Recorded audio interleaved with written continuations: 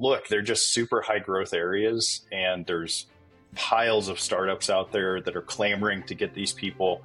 And so the competition for that talent is extreme. But look, at the end of the day, it is about more than just dollars, unfortunately, for the DoD in this case.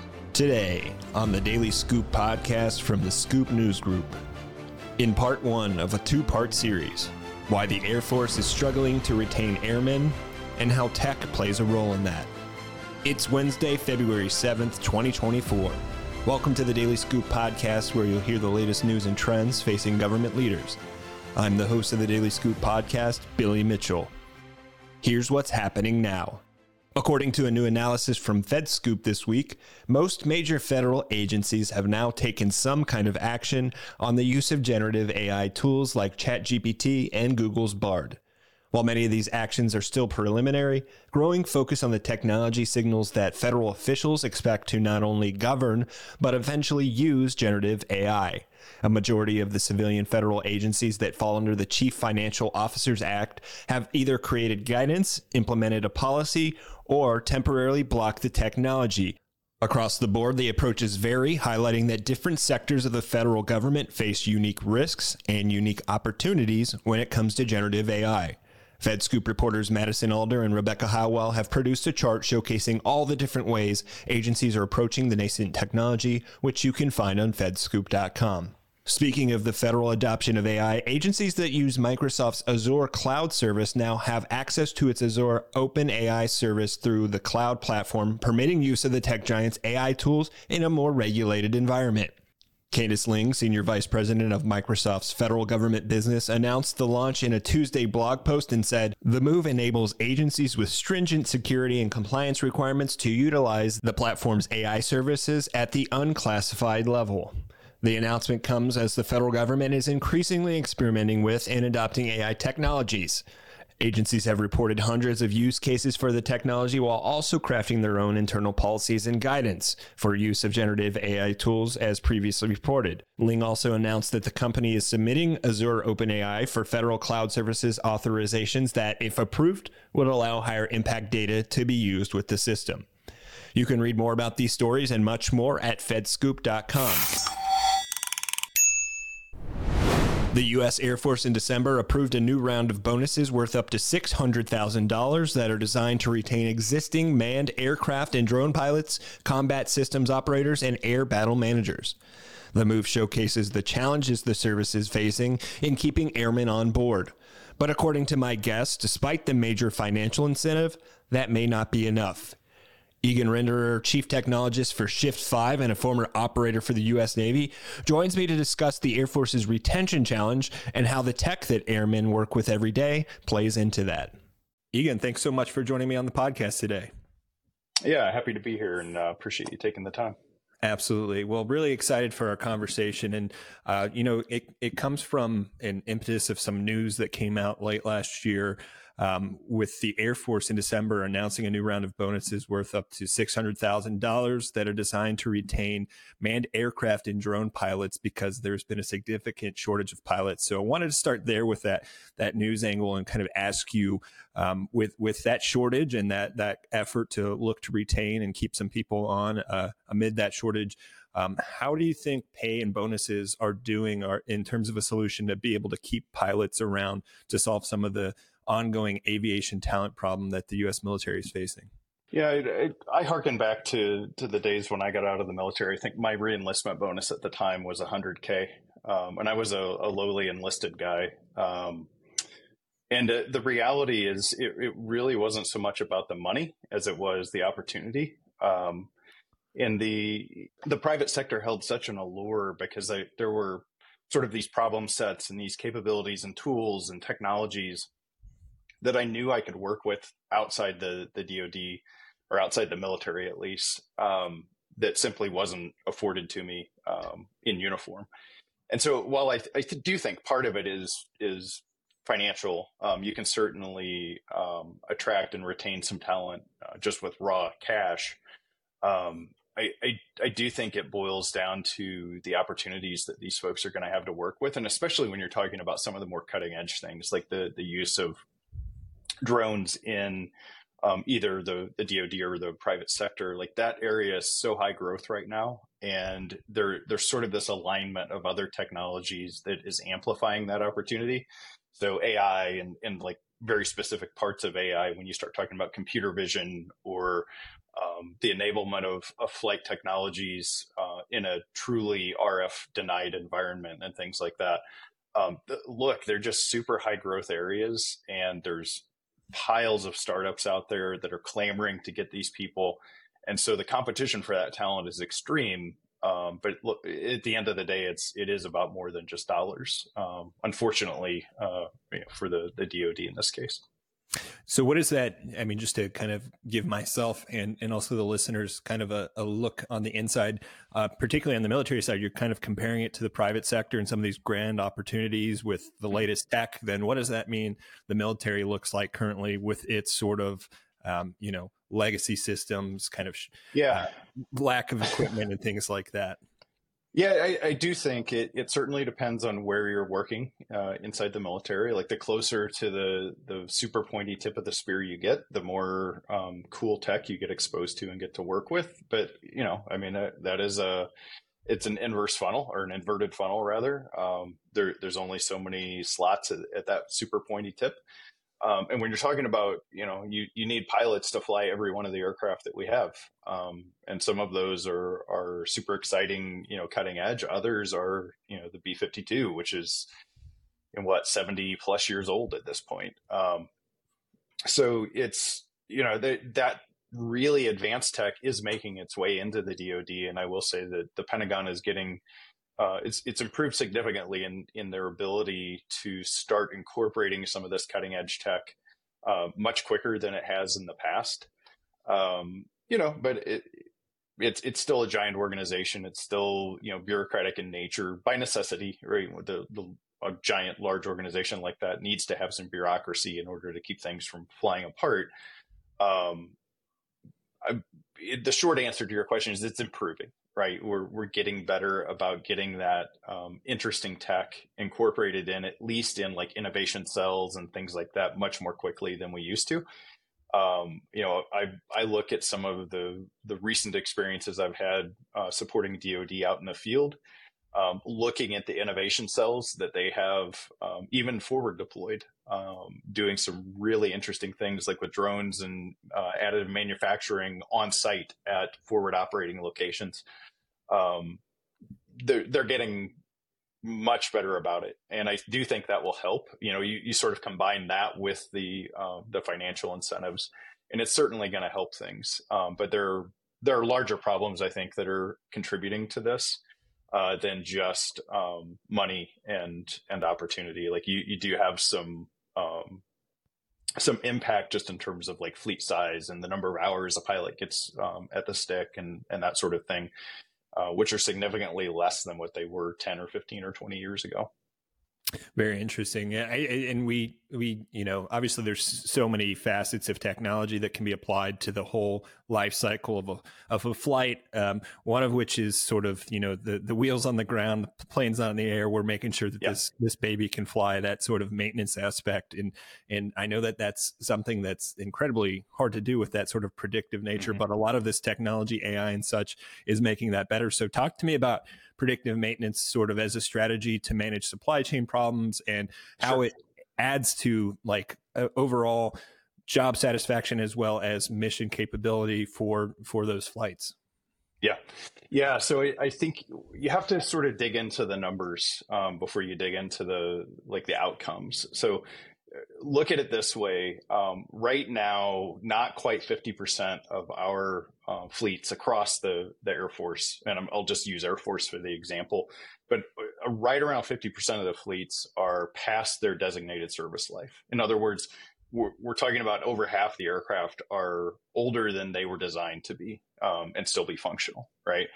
And then you also look at the fleet sizes, which like this isn't everything, but during Desert Storm, there were approximately 4,000 fighter aircraft in the Air Force.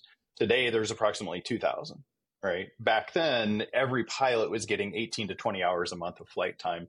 Today, they're looking at somewhere between 6 and 8 hours a month, right? So first of all, the thing that pilots love to do most, which is fly, they're getting less opportunity to do that. The aircraft that they're flying are aging out. And by nature, the older an aircraft or any mechanical thing gets, the more it's going to break down. So then you have to start looking at, okay, what's our mission capable rate or whatever? Everybody calls it something a little different, but let's use mission capable rate for today's conversation. And you go all the way back to like, how do we get new pilots in, right? Because as we're attriting talent, we need to be adding talent. Well, that starts for the Air Force, that starts at the T-38, their trainer, right? Well, their mission capable rate on their trainer is not good. The T-38 doesn't get a lot of attention because it's not a new super whammy aircraft that people are real interested in. But my goodness, it's pretty important because that's how you certify new pilots. And their mission capable rate is so low, in fact, that they are not certifying the minimum number of pilots per year that they're required to in order just to keep up with the current demand. So, not taking into consideration something popping off in Indo-PACOM or something like that. And that if you look at that problem, that mission capable rate problem, it's throughout all of our platforms in DoD, and it's not just aircraft. But for this conversation, we'll stick to things that fly. But you can look and like take the F-35 or the F-22. The F-35 has a 1.3. And I need to double check my numbers, but I think a 1.3 trillion dollar operation sustainment tail associated with it. And even with that, their mission capable rate is below what it should be. And so now we have to start looking into like, how do we impact this? Number one, what's the problem? Is there truly a supply chain problem, or is there a problem with the way that we go about maintenance and sustainment of things in the DoD? And particularly with aircraft, we sort of take this no fault found maintenance approach, which is, hey, this thing's not acting right. Here's a list of the 12 components that could be a factor in that, and sort of start replacing those until the problem goes away. And that's a very a super simplified version of it, but that's sort of the way that we do maintenance today, because it's not really data driven. It's data driven in so much that I have a maintenance laptop, I plug it into a thing, I download some data, and it'll give me error codes, right? What we haven't done though is treated these platforms as things that radiate data, like piles and piles of data. The problem is that most of the data that these things radiate sort of evaporates off into the ether. You have components that are talking back and forth thousands of times a second. And somewhere in those thousands of messages per second is a little needle that's buried, something that will inform you of a problem sort of in advance. Think of it as a leading indicator. And if you were to harvest and capture and analyze that data, just like we do in the rest of the enterprise IT world, you can develop a fairly accurate conditions-based maintenance capability. And that's been proven, right? There are organizations like RSO and others that are working on this problem and have had actually a tremendous amount of success, even with a pretty minimal amount of data coming off of these platforms. But if you approach it as a data problem, you approach the platform as a computer, which it effectively is. It's a collection of very small real-time components that are operating back, communicating back and forth and operating in symphony with each other as a computer. If you instrument it like that and you approach it from the standpoint of treating it as a data problem, you can actually develop a pretty interesting and pretty accurate conditions-based maintenance capability that will tell you, right, aircraft's in the air, I saw the first indication of premature failure of this component. I'm going to send a message to the maintainer so that they can be waiting on the tarmac when this flight touches down, part in hand, do a part swap, not have to guess and not have to go through a series of 5 or 6 or 7 components that they're going to swap over the course of weeks and then do check flights and things. But actually know, here's the problem, here's the component, swap it out. That then feeds into, just in time inventory of these parts and a really solid understanding of what parts we need to keep on hand and where we need to have strategic placed reserves.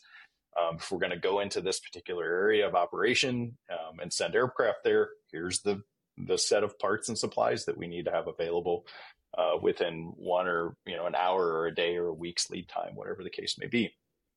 At the end of the day, it's all data, right? It's no different than the data that a factory uses to be able to build cars or trucks, or that a store uses to keep their inventory on the shelves.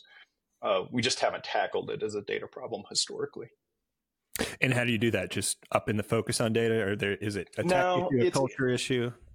Yeah, so the real issue is that we haven't done a good job of instrumentation to date. Like we rely on the organic capabilities that the platforms have, which are usually very, very rudimentary, right? So most people think, well, it's an aircraft that's got a flight data recorder. It does. You're right.